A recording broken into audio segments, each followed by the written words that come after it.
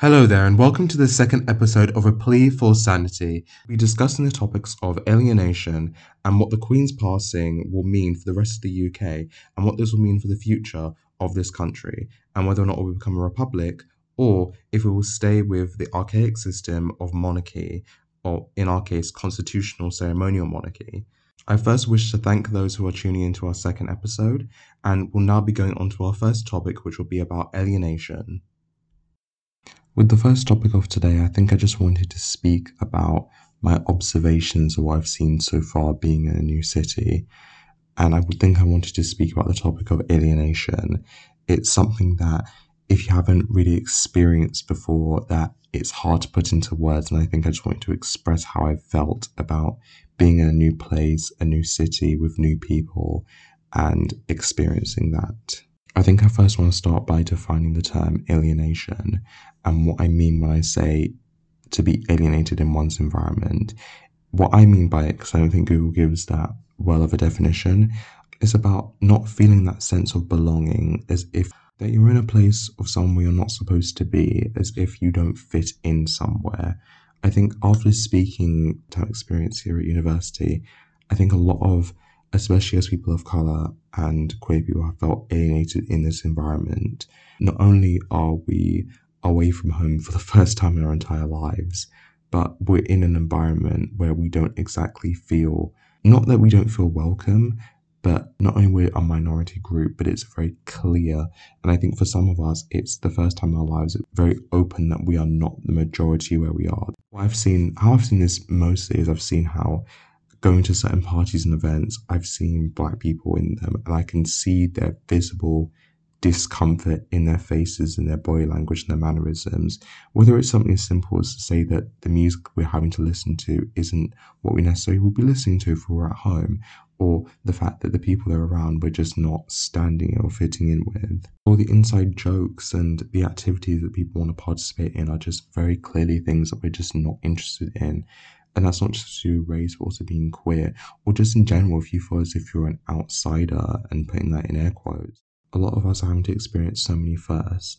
So I've heard some people say you had to experience being the only black person in a room. For some people, that is a new experience for themselves. Having to be the only queer person in a space, whether it's with the people they're living with, or such as, one of very few women in their environment.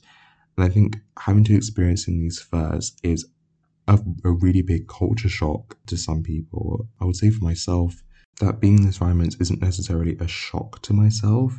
However, it's once I'm very observant. Once I can see that this is the environment I'm in, I can't help but make a mental note of it in my head that this is what I'm experiencing. I think I've also experienced the feelings of alienation at times where I've had to be in spaces with class dynamic, like it was diverse in every other aspect, but the fact that the background that I came from, and the people I was with were clearly from an upper class background, the way that I was kind of singled out and treated and tokenized for my race, I felt very alienated by that, because it was very clear that we were from very different social standings. And I don't think people on the periphery, on the outside, are even thinking about those things in those spaces. I also find myself on Zoom catching myself and being a bit vague here, because obviously I don't want to speak on other people's stories or tales, but I think that I'm just wondering that if we are all feeling this version of alienation, that we do not feel comfortable in the environments we're in, how much of that is down to ourselves personally, versus the environments that we are in not making us feel welcome, not making us feel as if we belong in them.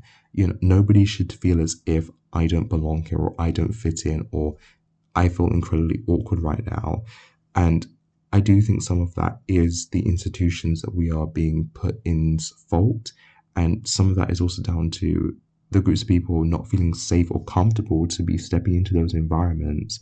Why would queer people feel necessarily comfortable being themselves in a very heteronormative space? I know I felt that at times, wanting to express myself in certain ways and feeling as if I couldn't do that. And it's understandable that those outside of this group flock to those who they are more familiar with. and they tend to congregate themselves around those people, therefore alienating those on the outside. In saying that, that doesn't make it right. It doesn't make it okay. None of us should feel excluded from in environments where we have to be together. None of us should feel excluded. Obviously, statistically, we are going to be excluded from things. As human beings, there's always going to be in groups and out groups. And even us, even yourself as an individual, you've probably excluded somebody at least once in your life from something, whether you were a child playing a game or you were excluding someone from something you just didn't want them to be part of, whether it was valid or not. None of us are crazy. You're not crazy for thinking, hey, I feel out of place here. I don't feel like I belong here. Like, where are my people? Effectively, that the feeling of it's not loneliness, the feeling that you don't fit in, and it's not necessarily this, is it me? Like, no, it's not you. You are being purposely alienated by your environment and by the people that we've been set up around us, by the institutions that we're around, by being placed as the predominant minority of whatever group that we've been categorically placed into. That you're not alone. I feel this at times. I feel this even in places where I shouldn't feel it at all. I feel alienated in the groups that I should be akin to and brother to. I feel alienated in, and then I feel alienated as the groups that obviously are the majority. And if you feel this way, that you are not alone, I feel it too, and many others around you are very much feeling it. We all come here with these optimistic ideas of how our experience life, and this is not just to do with university, this can do with work and any other situation where we're being placed in environments that are not necessarily of our choosing, but ones that we have to navigate with. I'm not here to come up with solutions for this problem, as I just wanted to point out my observation of it in real time as I'm experiencing it. I think some things I've done to cope with that alienation is just sort of throwing myself into the absurdity of the situations I've been in and the obvious the obvious way that I'm being treated in some of these spaces, and how it's very clear that I don't fit in them, but still choosing to thrive in them regardless, in choosing to extract every piece of enjoyment that I can out of it. I mean, we can stand in the place that we're in, feel uncomfortable, or we can embrace the cringe and the uncomfortableness of it, embrace that in of itself. There's also finding people that you fit in with, finding people that, you link with, and then going along with that. That's obviously a solution to it. But I just wanted to highlight the fact that this alienation is happening to those that, to people of color, queer people, women, people that don't fit in around us, and that there's nothing those who are experiencing that you're not alone. And if you think someone is feeling that, do everything you can to help them fit into that situation. We're all experiencing this together, and nobody should feel that way. If we are feeling that, the way that we do something about it, that we don't suffer there, because we only get one life, and the idea that we're having a poor time in it is not ideal whatsoever. I think thinking about being alienated is quite an abstract topic to think about. It's basically highlighting the fact that you are a foreigner in the environment that you're in, and this is not a new idea. And people have felt alienated before, whether they've been immigrants coming over to the UK, thinking that they would belong in this new society, this new world, and then therefore then to be treated as if they are some kind of threat to the people that live here, and treated as an other. So these ideas of alienation are not new, but I feel like it's very difficult to put into words what that really is, what it's like to feel that, other than just to say it's feeling excluded. But it's feeling excluded on a societal scale. It's feeling excluded on a mass scale, and it's not an individual thing. It's almost a targeted thing. It's one of those things that is done collectively to collective groups of people, and it's consistently the same groups of people that feel this alienation. And if that is the case, then it's something that needs to be not only brought to light, but it needs to be exposed for what it is, which in some cases it's just homophobia and racism and sexism and all those things. And sometimes it is part of us alienating ourselves from these certain sections of society and not choosing not to participate because we feel as if we're going to be alienated, almost preemptively, alienating ourselves before we can feel that level of alienation. We need to stop doing that. If you are doing that, if you feel scared that you're not throwing yourself in something because you're scared that whether or not you'll be reciprocated well, first of all, don't count yourself out before you can be counted. You never know what's going to happen before it actually happens, unless you have some sort of clairvoyant powers that we're not aware of. And if you do, please message me. You don't know what's going to happen, and we really should be throwing ourselves into more things. I was even thinking about the fact that I was looking around and at least where I've chosen to go to, there are very few black people at university. It's very clear that we're a minority here. There obviously are some, but there aren't a lot. So, why have we chosen to alienate ourselves from this? And obviously, that can be answered in a plethora of ways. A lot of those are not our fault. It's due to the way our education system consistently fails us. Some of it is our fault with the way our culture, at least on my part of my culture, and the way we advertise it, especially towards black men. Um, are we really pushing aspirations of education? Or if we are, what are we pushing in tandem? What is stopping us from, pushing these educational boundaries? But obviously, if it starts to happen to so many people, how much can we say is our fault as individuals versus society, and how it's negatively affecting us, choosing to alienate us from these practices? Because obviously, we're not being included in them. Because if we were, then we would be here. We would be here. And if we're not here, there's a civic reason for that, and we should not only get to the bottom of it, but we definitely shouldn't count ourselves out, and we should be actively pursuing these things, because if they don't want us to be here, we need to be here even more.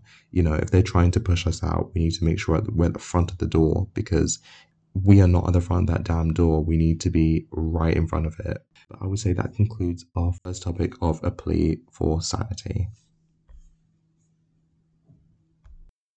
So let's move on to our second topic of discussion.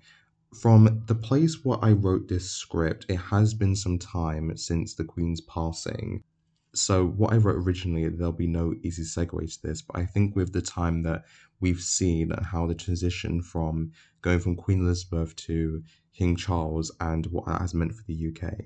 Initially, I wanted to discuss what this would mean for ourselves as a country and our identity, and how we will define ourselves going forward. And not just ourselves as meaning the UK, but also the countries where the Queen was the head of state officially. So, what this has meant going forward is that the topic of republicanism has been brought back into the conversation, with those who have protested outside during the Queen's lying in state about getting rid of the monarchy, and with people talking about, do we need to continue having such an old and imperialistic colonial routine still being enacted in the UK, whether or not it is ceremonial or not? These things still have power and in symbols and what they represent. And for many groups of people, monarchy represents the brutal and decimation of empire. But what I wanted to bring to the conversation was something that I don't think people want to talk about on either side of this conversation. The monarchy is, yes, ceremonial, but is very much still political. And the arguments morally for getting rid of the monarchy are sound. It is an old institution. It does have a long history, past and present, of not just hurting, but completely destroying cultures all around the world. And that it's very easy to look at the monarchy, the highest form of symbol of elitism and inequality and hierarchy. The idea that we put one person at the top of all of us above all, and that we are supposed to be sit as their subjects. I mean, on the principle of fairness and representation, that doesn't represent me, and I don't think that represent many people who'll be listening to this podcast at the moment.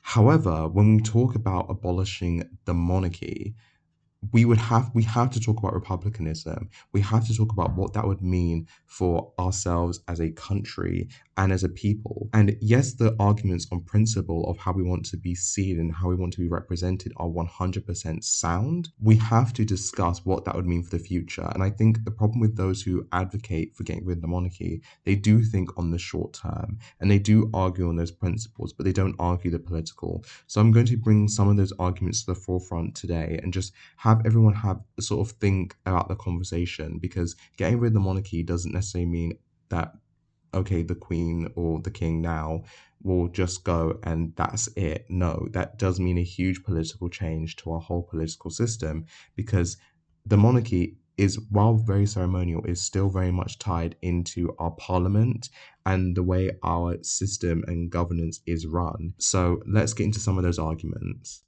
So what I'll be starting off with, I'll be starting off from a quotation I found online against the arguments against getting rid of the monarchy. If you are someone who is an opponent of getting rid of the monarchy, I wish for you just to listen to what I have to say today. I want the conversation to turn towards what do we have afterwards? What do we do after getting rid of the monarchy, and how we want our country to be run afterwards? Because a lot of people, they think about revolution, but they don't think about what life will be like after the revolution. It's not all sunshine and roses, and I think we should listen to this first quote. So, the only obvious upside to being a republic are, it seems right in principle, that it enshrines egalitarianism and is written in the Constitution. But as United States and Russia demonstrate, egalitarianism is the meaningless in practice for most of its members. Congress are millionaires, and the wealthy write the laws and suit their social class and oppress the poor. And I think that's a very poignant thing to point out. Look at our current now Prime Minister, Rishi Sunak. He is the richest MP that has ever been, and he is supposed to represent those and govern laws on us, and he seems to be bringing austerity 2.0.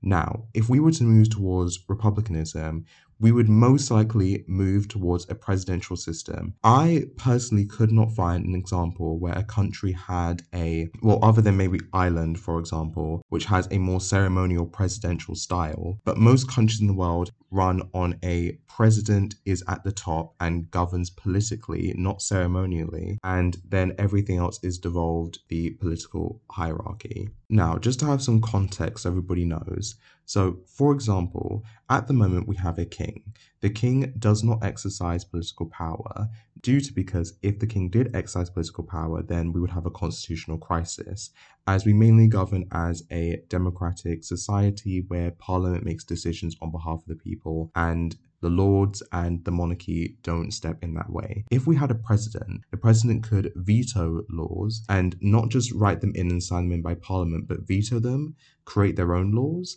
They would have governance and power. Their power would not just be ceremonial. And if we were to make the argument that if we got rid of the monarchy, we could have a presidential system that would be like the monarchy, but just elected, well, that sounds all great and dandy, but let's be honest with ourselves here. Do we think the current political party or our current political system protects us from the insatiable greed and ambition of politicians in order to put themselves in higher places of power? What stops us from becoming an America, for example, where one person decide laws on their own and exercising their own executive power? And would we as a country, would we want a presidential system? When we poll people consistently on the monarchy, people consistently, if I remember correctly, a YouGov poll stated that 70% of the UK population was in favour of being a monarchy. And when we poll republicanism, it polls quite low, usually within the 22% percentile. This country is already moving towards a more so less democratic system, whether we're having our voting rights being challenged in London, for example. The way that we elect mayors is changing in London, and we are moving towards a first past the post system in London, so less people would actually have a say on who is mayor. We are seeing the Conservatives gerrymander certain seats to enshrine their power for as long as possible, despite the people of this country consistently showing they do not support the Conservatives, when a vast majority of people do not vote for the Conservative Party. So when we look at that and having a more democratically elected head of chamber, head of state, would we trust there to be one person? Who would that one person be? Would it be our current prime minister? That head of state would represent our country the same way our queen did represent the country, and now King Charles, no matter how you feel about him, he is going to be a figurehead, a symbol, a diplomat who's going to go around the world and talk and do speeches. And yes, that role can be elected. Seeing some of the buffoons that have been bestowed upon us as of recent, whether it have been Boris Johnson or Liz Truss and now Rishi Sunak, I don't think I would feel comfortable or trust that we would have someone who would be a head of state that wouldn't be a national embarrassment. Say what we want about the Queen, but the Queen never embarrassed us. She never. She did her job, her duty, as she did. And regardless of how we think of her as a person or what the monarchy represents, she did the damn thing. Also, when we talk about instilling a presidential system over having a constitutional monarchy, what would our voting system be like? Would it continue being first past the post?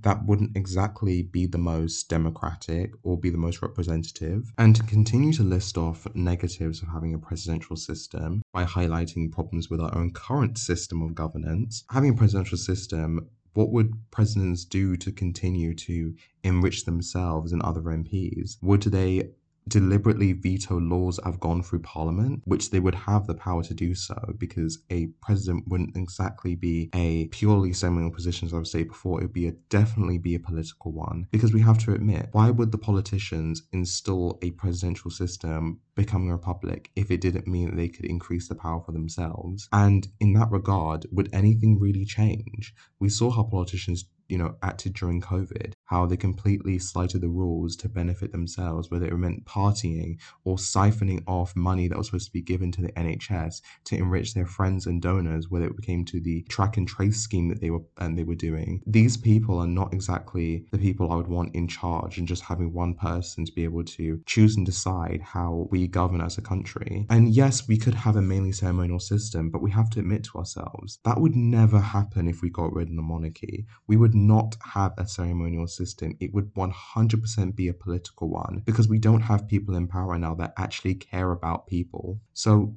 with saying that, I have come up with some other things that should be focused on instead of abolishing the monarchy. Again, it doesn't change the principle of it. Getting rid of the monarchy makes 100% sense. We shouldn't have one person that is stated to be above us all in the eyes of God, which I don't even believe in, whether you do believe in or not. No one is born above anybody else, but there are those who choose to put themselves there, whether out of greed or just insatiable power, or maybe wanting to help people. We first need to talk about the fact that our media is pretty much owned by the right wing and by those like Rupert Murdoch, who choose and decide who is going to be in power. If we are going to move towards a republic, we have to deal with our media bias and the way it dictates and propagandizes people into forming certain political leanings. If we do not deal with that, we will just have a worse system than we already have with our current parliamentary system. But it'll be even less representative because we're putting one person in a head position. Even if they're elected, it doesn't necessarily make it better. Democracy is an amazing thing, but it is only as good as those that we choose to enact it and will it. And by that, what I'm trying to say is that it's only as good as much as we fight for it and how much we demand for ourselves to be a truly democratic system. And that easily segues into the next point, that we must do something about our voting system. First past the post, representation. We cannot continue with a first past the post system. We need something that truly represents everybody that chooses to cast a ballot. And I know voting is not everything. We must get on the streets. We must protest. We must get more active and involved. These are things we all have to do before we can even think about republicanism. Because if we just go towards changing ourselves to abolishing the monarchy and getting rid of it, who is that going to benefit? And I think that's the question I want to ask today, just to leave you with. So that concludes our second episode of A Plea for Sanity. I hope you enjoyed this second episode. I definitely enjoyed making this one. But anyways, I hope you enjoyed the episode and I hope you have a great rest of your day. Take care, and this has been A Plea for Sanity.